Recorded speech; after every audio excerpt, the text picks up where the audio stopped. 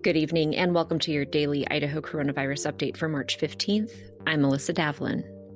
On Monday, the Idaho Department of Health and Welfare reported 421 new cases and 6 new deaths.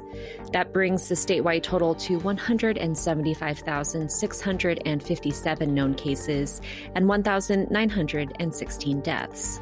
Starting today, Idaho residents ages 55 to 64 with certain pre-existing conditions are eligible to get vaccinated. Then starting March 22nd, all Idahoans in that age group can schedule an appointment. The state is still vaccinating those in previous years, so if you're 65 and older, it's not too late.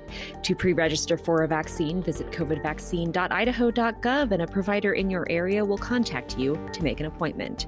We'll see you back here tomorrow. And until then, stay safe, Idaho.